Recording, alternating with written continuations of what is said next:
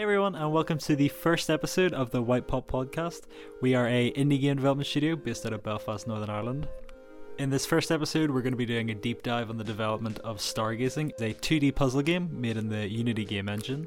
You can download it now on iOS and Android. So we hope you all enjoy, and thanks very much. Hello everyone and welcome to the first White Pot Studios podcast. Woohoo! We're going to be talking about our mobile game Stargazing that we released last month. You're going to get to know the team a bit as well. So to kick off, I'm Vicky. I'm co-founder of White Pot Studios and I handle the business and development production side of things on Stargazing.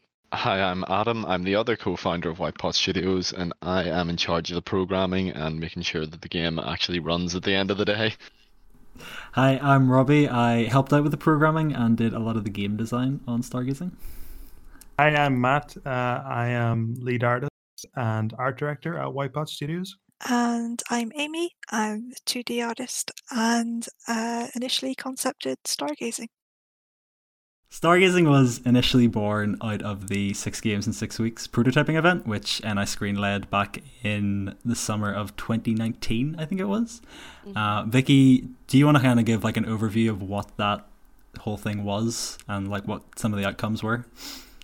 Yeah, so the 6 games in 6 weeks, which was as grueling as it sounds, was a prototype sort of scheme done at the Pixel Mill, which is Northern Ireland Screen's games incubator based in Belfast. And essentially it provided teams with funding to create 6 prototypes over 6 weeks, game jam style themes, and you'd make a game per week basically. And for week 5, the theme was patterns, and that's where Stargazing was born. Yeah, and I should just say that was initially why me and Amy were kind of brought on, wasn't it? That's part of that thing, yeah. So, yeah, week 5, Amy, you actually pitched the idea, and I have your post in the Discord. You said, a pattern-type game where you're looking in the night sky and constellations flash in an order, and you have to repeat it by clicking the corresponding constellations in your notebook. When you complete them, an illustrated version will appear, ? Patterns can get progressively more challenging for future levels. So, that initial concept, how did you kind of come up with it?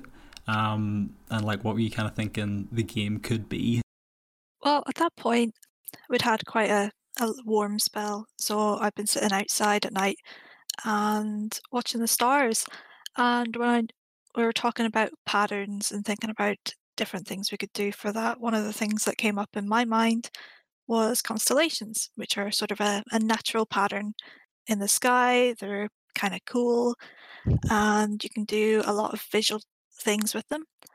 I think in that initial version I had the idea for maybe it being like a match what is in a notebook into what is in the sky, but what it eventually became was sort of a connect the dots puzzler, which we felt fitted it quite well because that's what you do when you're trying to see a constellation is in the sky, is you connect the wee dots to form it. Did you have like an initial interest in astrology or anything, or did you just think that that idea matched the game quite well? I do like stars quite a lot, and the constellations have always really interested me. To have a bit of an interest in astrology from like a sideline in terms of like the traits of a Gemini and things like that, just find it interesting to see what people think of from it. Well, that was good. We had that initial idea and then we had to go off and make it. So basically we had a week to put together a prototype and then show that prototype off to the rest of the Pixel Mill at the end of the week. But I do remember specifically with Stargazing that Adam was off for like the first 2 days. So I remember Vicky being like, right, Robbie, you need to come up with a way to make this work. And having just started at Whitepod, I remember being like, oh no.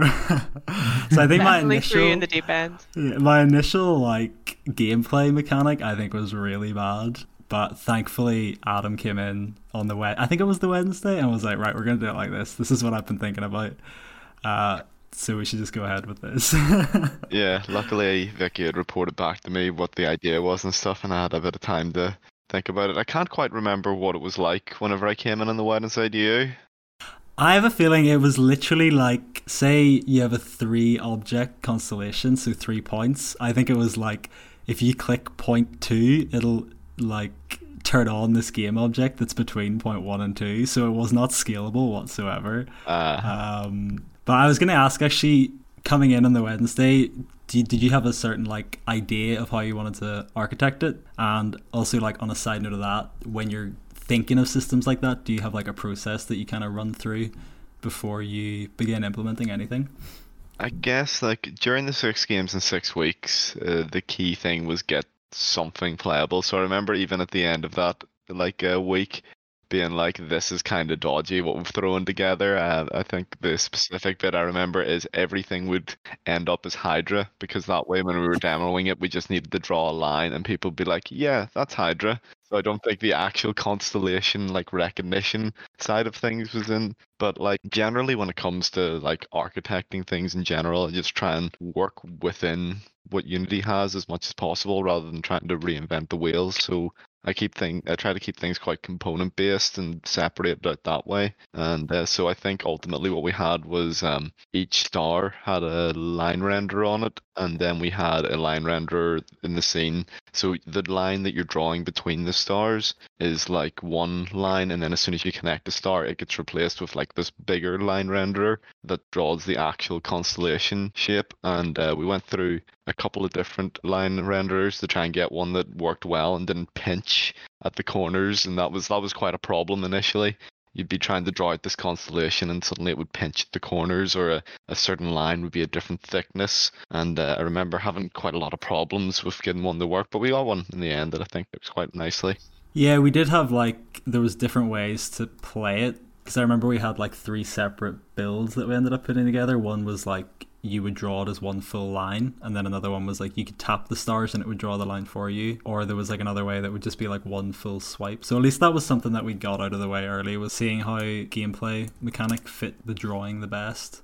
Yeah, I think at that stage it was also still like kind of, it would flash up the constellation and then you'd have to trace it out through memory. It was more of a memory game at that point still. One thing I liked about that is because we were in the Pixel Mill at the time, we could just, because we had the build on the phone and we were just going around the room like, try this, see if that works, see if that works. Yeah, and exactly. I remember from throwing you in the deep end those first 2 days, I wanted us to do like reusable JSON reader for Unity input, and I was like, right, we could put the star data in like JSON files and stuff. I went down such a rabbit hole on that, and especially for a game jam.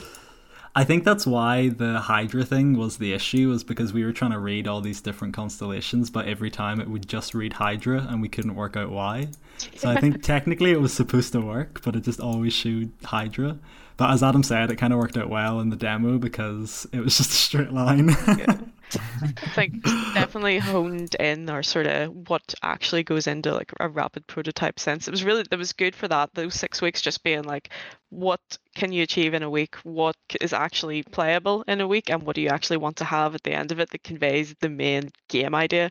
And yeah, Hydra was the end result. Yeah, definitely. And most importantly, it showed us that we should never trust Robbie again. That's it, yeah, exactly. I stayed quiet up until about last month as a result of that but yeah, so we had the mechanics, and then I suppose Matt and Amy, over to you then. The initial kind of art style was pixel art. How did you guys kind of land on that initially? And whenever we brought on Amy, I spoke to her saying that with every project we're going to try a different style, something that is a little bit outside our usual wheelhouse. Just to give it a go. We had 6 weeks. We might as well try something new each time. And we felt like pixel art, which is something that we both had little to no experience in. Yeah. So we felt like it was a good fit for this game, especially because the game played off ideas of nostalgia and remembering things with the notebook idea and things like that there. So we thought it fitted quite well. And night sky imagery tends to look quite nice in pixel art. So it was a mix of something we've never done before, and it was just something that we felt that fitted the overall aesthetic and like theme of the game, I suppose. Yeah, just as you were saying, like with the notebook and things like that, that was an element that we had initially in the build, and then as time went on, we removed it, and then we sort of brought it back. And funnily, from the beginning, it was kind of one of the drivers of the art style, and then when we brought it back, it again was sort of the catalyst for the change of this ancestor's journal, that you can tell the story through the pictures, that sort of gives you like this nice little cozy feeling of nostalgia and rebuilding somebody's life that they've lived. So we thought pixel art worked quite well for that in the beginning, and then it catalyzed the change a couple of months down the line. Do you have any memories of initially what your thoughts were about like drawing the illustration in pixel art at the very beginning? Did you think, okay, I'm going to go do it like this? Or was there certain thinking behind it before you guys drew anything? Not really. I kind of just tend to wing it. Because I feel like it's a bit like it's important to think about it, obviously, but after a discussion between me and Amy, you kind of just have to get into it, because we didn't have a lot of time. Like, we only had a week, and we needed to get quite a lot of material that when we showed it off at the end of the week, people could get an understanding of what we were aiming for. We just kind of had to get into it. Yeah. Awesome. I think for some of the art, some of the more complicated stuff, we drew in just color first, like line art, and then we might have brought it in and used it as a stencil for tracing then later on. So yeah, I suppose after we wrapped up the prototype, we still had a few more weeks of prototyping different ideas. I don't know exactly how we got from the prototype to a backed project that we could work on. Vicky and Adam, you guys could shine some light on that. Yes, so of all the ideas from the 6 games in 6 weeks, all the prototypes we come up with, we looked at market appeal and commercial viability, things like that, but also just which one was the most fun. And we think that Stargazing just sat well in the middle of that Venn diagram. Mm-hmm. So we were given the green light to take it forward, and the rest is history. But, I think there was a Games NI event or something we went to, and we did like a rough vote of which games of our 6 games in 6 weeks do people want to see us carry on. I think a lot of them were kind of around the same level, but I think Stargazing was either just above or just sort of, like you said, hit that sweet spot, but was also popular enough within that kind of casual vote. Yeah, I think so. I think it was a few months later that we switched fully to Stargazing, which then led into reevaluating it a bit more. You know, we decided to change some of the mechanics, but a big thing that changed was the art style. I suppose, Matt, what influences were you drawn from, and what motivated the change for you and Amy to kind of pivot from pixel art to the newer style of stuff? I initially wasn't all that crazy about changing art styles. I had grown comfortable with the idea of pixel art. I felt like it fitted the idea pretty well. Fortunately, we had to change that. And it worked. Like it worked out in the end. Like, I think for a little while it was kind of hard to figure out exactly what we would replace it with, because that was my biggest problem. Is like I don't know what we could replace this with that doesn't just make it look really generic. Like, pixel art in itself can be really generic, but there was just something about, if we swap it, will it just not stand out? And for me, it's really important that our projects here have a unique look. Like, they're not all very samey. Obviously, they have similar like design ideas or influences, but I didn't want them all to feel like the same game. So it was important to me that Stargazing had a unique look, and then also did justice to Amy's idea. I wouldn't want to just slap anything on that idea, so I wanted to do justice to that.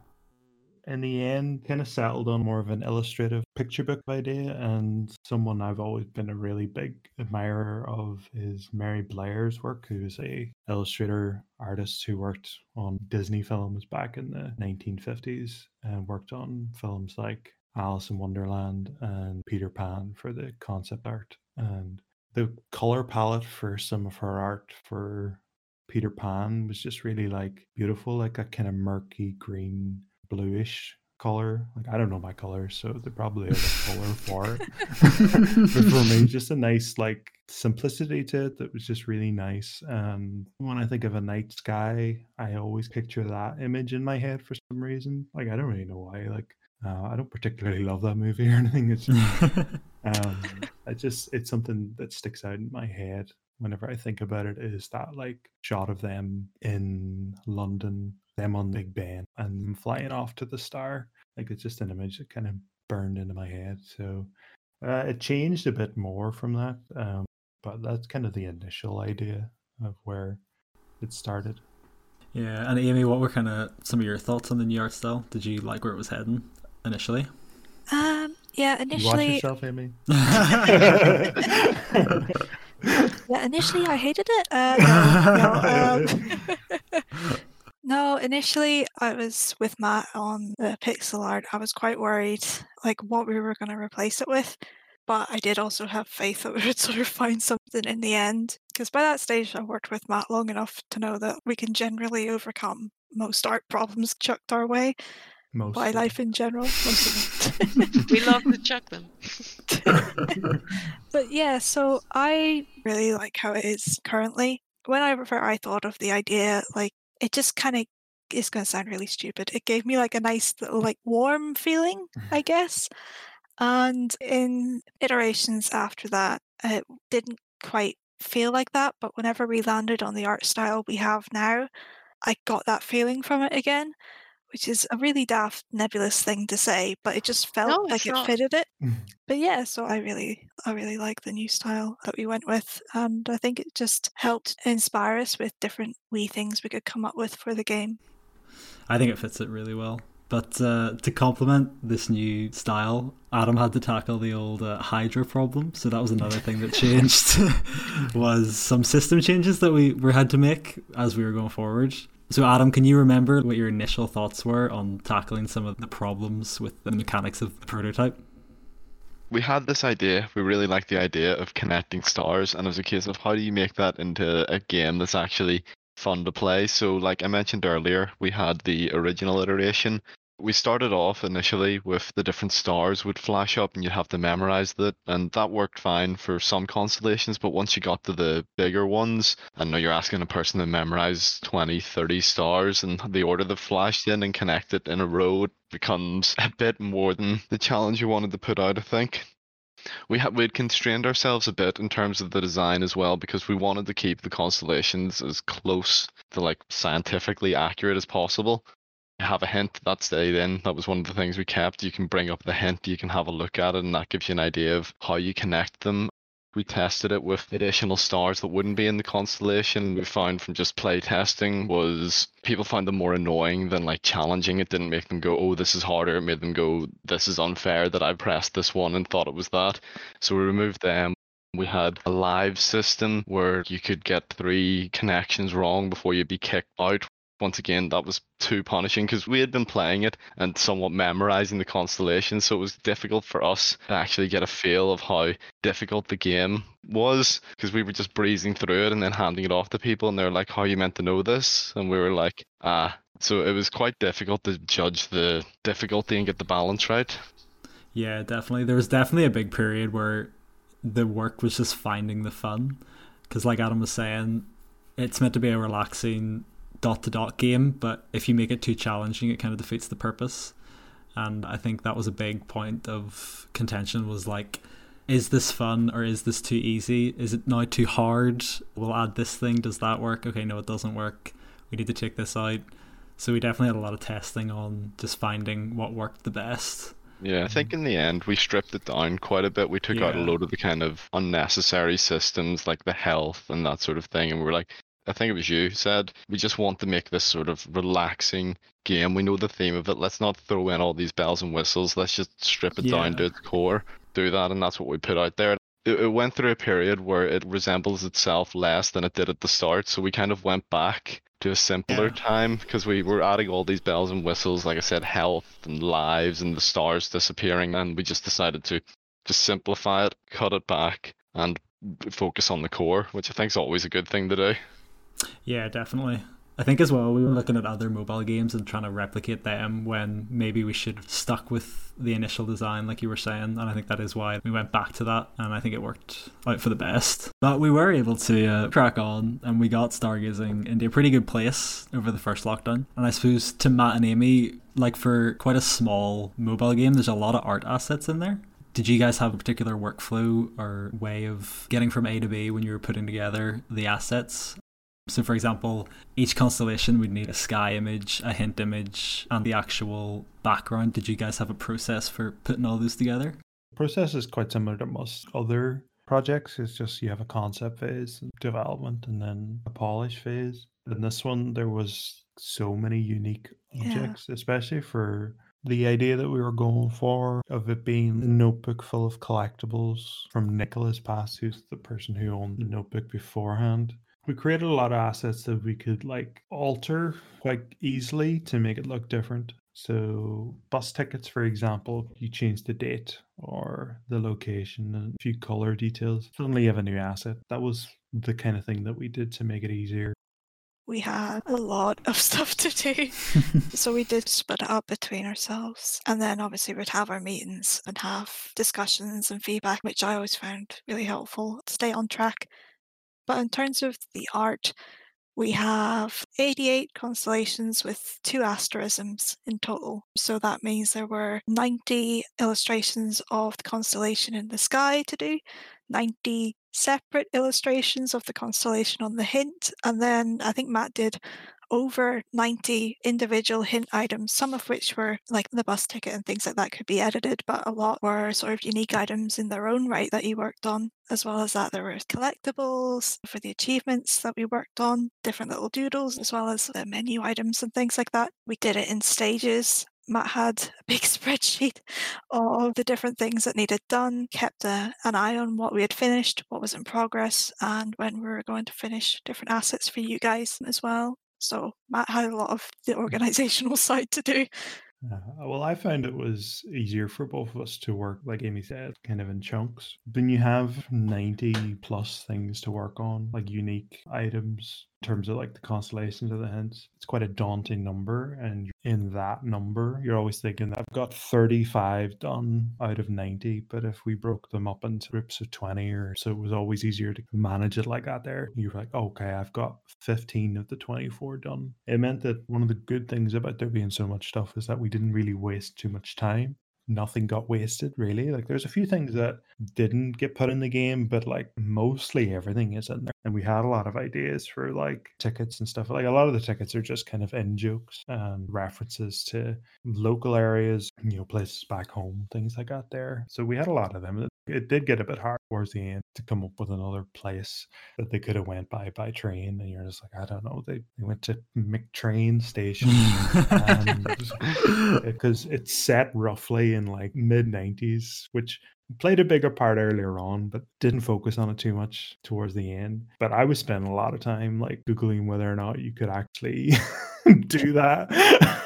Like guessing price range. Be like, well, how much would this have cost to do this? And we had a big discussion about it at one point, and we had a good laugh at the idea that this coming of age story of a teenage girl traveling around Ireland before she moves away, she must have been loaded if she could afford places. There are some jokes in there that are like they went to some restaurant and they just got glasses of water or something, so it didn't actually cost them anything. I think we made more trouble for ourselves than there actually was. It was fun at the same time. I think Yeah. me and Amy had a lot of really good fun doing it, Yeah, and we definitely. created a lot of really great work that I'm really proud of, and I think we did a great job. And it'd be lovely to just see that all collated, as well as it is in the game, but just somewhere else too, which we might do at some point. I really like the idea that Matt has this index on his wall and it's tracking the price of football special over the past like 30 years, and he's just throws a dart at 1995 and he's like, that's it, that's the price. And then when it came to the collectibles, as a group anyway, we all thought about our favorite collectibles from the 90s, or what we would think of as 90s collectibles. It's just fun stuff, things that were like, oh, a cassette tape. Like, it wasn't just me and Amy came up with the ideas, everybody's game, and it's nice to have those little like Easter eggs for other games. Or on the cassette tape, we all picked a song from that era.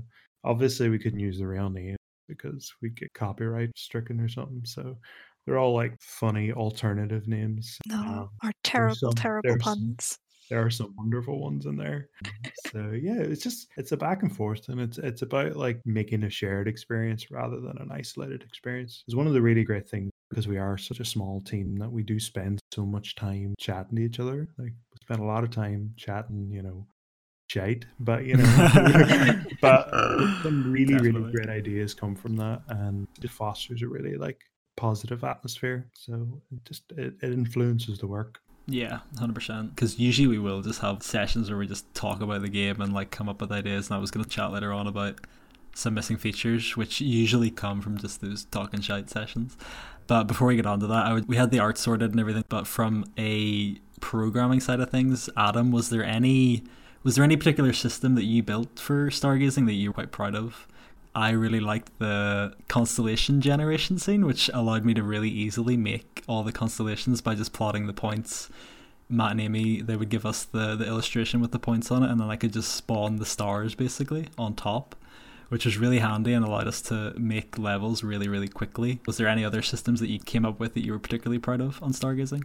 You probably hit the nail on the head of the one I'm kind of most proud of, just because of how out of necessity that was. I think we made the first couple of ones just by dragging it by hand, and it just took such a long time to like wire it up, and then just to have a thing where you could just click and it would put a star down. It was also to do with the connecting and the order they connected in. Previously you would have had to do all that manually, but for the system you sort of click the star down, press the button, and you could just click them up and connect them like you would in game. I think that was made out of necessity. And then I quite like the system for the actual drawing, and I think you did a real good job making the drawing of the line and the connecting of the stars feel really nice, getting those like haptics and the wee screen shakes and the particle effects. I'm sure you can go into that a bit more. Game feel is something that I really love. Like, I like just playing a game that feels fun and intuitive to play. And we kind of touched on it earlier about finding the fun. Like, that's a big thing for me. And I had initially thought, oh, it'll be really cool if I emphasize that they've made a mistake by playing a screen shake and a really obnoxious sound effect whenever they do a wrong connection.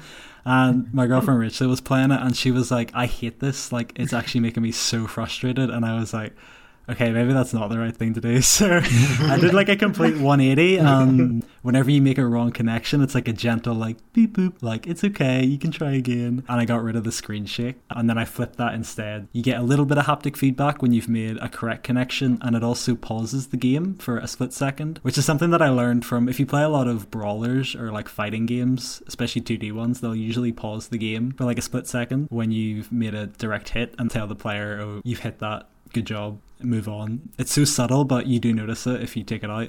So I added that for correct connections, as well as just like a nice sound effect that plays in a pattern, which kind of emphasizes the gameplay a little bit more. Oh, the speedrunners are going to be using this insider info to like find ways to get better times. Yeah. And like we said, just emphasizing that it is a relaxing game with the music and stuff too, I think really helps sell it as an experience rather than an isolated thing, which I think is really important. Kind of discussing mistakes or failures, just the little things like you talked about there, getting Rachel to play and then just being like, oh no, this wasn't a good idea. Yeah, definitely. But, one that I want to touch on really early in the project, I was like really quite enamored with the idea of being able to see the full sketchbook, like the full notebook. So when you opened it, you could see the whole notebook and you flipped through the pages, like you swiped it. But you could see the whole book, so it's not the way it is at the moment. For anyone who doesn't know what it looks like at the moment, it takes up the whole screen. You don't see the edges of the book. And if you don't know that, then you should be playing the game right now, because what are you doing listening to this spoiler-filled podcast? You know all the secrets now. No, well, I was like really into that idea. It was just from some concepts that Amy and I had done. We kind of both did them in isolation, came together. Yeah. It would be really nice to see this, and I was really in love with this idea. And we put it in, and it just didn't look right. And I like kept being like, no, we have to give it a go. We have to give it a go. Adam and I like butted heads on it a bit, and I was just like, no, we just have to give it a go. And in the end, no, Adam was completely right. Like it looked really bad, but like that's important that you try these things out, because you could talk about it more often than you'll actually implement it, and it sometime might be wasted, but at least you'll know that it definitely wouldn't have worked. Yeah, for sort of the opposite of that case, there's times where we've like implemented something and we've been kind of like not sure about that, but once it's in front of you, you're like, of course it needs to be there. What was it doing not there? I think like a fast approach to it. We'll talk about it a bit, because you don't want sticking in anything random. Like, yeah, you wouldn't be like, okay, everyone, it's time to down tools, and we're all going to work on making the logo spin infinitely fast when you open the game, and that's going to be the new feature. That's it. It's just spinning logo simulator. I've definitely found as well, like, making those mistakes has been a lot more rewarding in the long run. You learn far more by making them than just leaving it. Yeah. Yeah. So I suppose we've got everything done. It's more or less ready to go. Vicky, I'll go over to you for this one. What was your experience of then taking the game and putting it on stores? Because I know that was a long hard fought battle. I had some minor issues with, and everyone's laughing because essentially we released Tubosity in 2017, which was a free-to-play endless runner, and that was my main experience of doing mobile stuff. We did some client work last year on the iOS store, but I did not realize just how much the Android store had changed since I'd last properly submitted something to it, and oh my goodness. Obviously with the pandemic and stuff, approval times take a bit longer, but I just kept hitting really weird edge case store issues with Google Play Store and stuff, and that was something I really learned from a production point of view, is just leave way more buffer time, expect things to go wrong essentially, and allocate time for that. Fairly smooth now. There's a few things we had to change, like don't know if the issue stemmed from the fact that originally the game was targeted to all ages as opposed to just over 13s, obviously because there's that kind of astrology aspect. It might have been falling into some filters, still don't really know, but everything's going smoothly now. But definitely in terms of store times and submissions going forward, we've learned a lot in terms of just how much of a buffer to leave for that kind of thing when you're doing a mobile release. Very good learning experience. Thank you for asking, Robbie. Well, like I said, it feeds in quite well to what we were saying, because if we didn't do that, like if we didn't have those issues, we would have never known about them, and then maybe in the future there would have been a more high pressure situation. So yeah, we touched on it earlier on, and I suppose we'll just kind of finish off now with any missing features, because I know we had a few brainstorming sessions where we talked about stuff that we would like to do if we had time, but most of it ended up just getting left on the cutting room floor. You touched a wee bit earlier on the extra lives and stuff. I originally quite like the idea of having boosters. If you join from line A to line B, if you had a booster active, it would ping off all the other lines attached to line B. But just in terms of overcomplicating things and just adding things for the sake of adding things, at its core, it's meant to be a relaxing stargazing experience. It was good to just scale back in some of those aspects. This is just my feature that I would have liked to have seen. We had more kind of planned with along the collectible side of things, so maybe you'd have to do certain things in a level, then a meteorite would fly through and you'd have to tap on it. Core of that got in with Martin, the sheep achievement, if you found him. But some more of those I would have liked to have gotten in, and hidden interactions. I would have liked to have added a bit more depth, like Adam said there with the shooting star, like little elements like that there, or clouds, or even some light movement in the city scene. Just little things like that there. We just didn't really have the time for it, and it wasn't a high enough priority to really focus time on. In some of our meetings, me and Matt had a chat about the character whose journal you're revitalizing, Nicola, about what kind of a person she could have been, where she would have liked to have gone, and we had an idea about some little story Polaroids that as you progress through the journal that you could have unlocked to show more of her personality and relationships with the people she met in the world around her. So yeah, a little bit sad that I didn't make it in, but there was just not enough time. Yeah. If you would like to see those extra features, you can download Stargazing. Show us your support and then we can put them in. So just to wrap up, what is one thing that everyone has learnt from making Stargazing? Yeah, definitely from a sort of store release point of view, just ironing out those issues earlier, doing more frequent builds to the internal test tracks and stuff. Besides being able to recognize a whole ton more constellations in the sky, I guess the importance of getting play testing out early and quite a lot, because whenever we did get play tests out, it answered a lot of our questions about what's fun, what's not fun, and we were able to iterate on that information. So actually getting the game in the hands of people who haven't played it before, because we got so kind of used to playing it that we couldn't really be a good judge of difficulty or challenge or fun. Mm-hmm. I'd probably say just keeping things simple and less is more. Like I touched on before about overcomplicating player action. I think it's best to just keep it simple and be effective with as little elements as possible. So that's definitely something that I've learned from a game design point of view. Yeah, I think the most important thing to me was communication and discussing ideas with everyone else in the team, and working really closely with Amy, having meetings frequently. Every time we had an idea to discuss, we would just kind of jump on Discord and have a chat about what we were thinking. No matter what the idea was, it was always great to kind of have those discussions, and I think we came up with our best ideas by doing that, and I think it's something I'm really, really happy that we were able to do.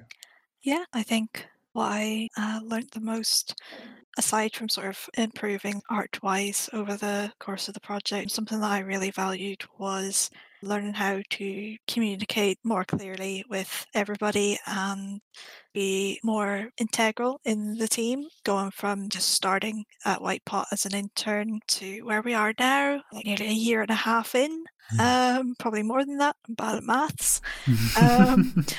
But just learning how to communicate properly with other people and how best to get ideas across and act on feedback in a sort of a timely manner. I think Stargazing has really helped me with that. Yeah, I suppose just on that point, back when you pitched the idea in the Pixel, did you think that it would have went on to be so well received and to be played by as many people as it has been? Oh, absolutely not. No. No, it was just, that was like week 5, 5th week of like our internship, Robbie. And it was just like one thing that I appreciate a lot about White Pot is from the start when we were there, you were always conducive to us putting forward ideas and discussing concepts and things like that. So at that point, I was just like, I'm feeling slightly brave. So I might as well, I'll give it a go and we'll see what people think. And you guys liked it, and we managed as a team to turn it into what it is today. And yeah, I think altogether, like the 5 of us, I don't think it would be what it is if without all of us as it is. Thanks, Amy. I'll slip you the check for saying all Yeah. those happy things. Thanks, Vicky. after. Yeah. Put that in the bank on Tuesday. Thank you.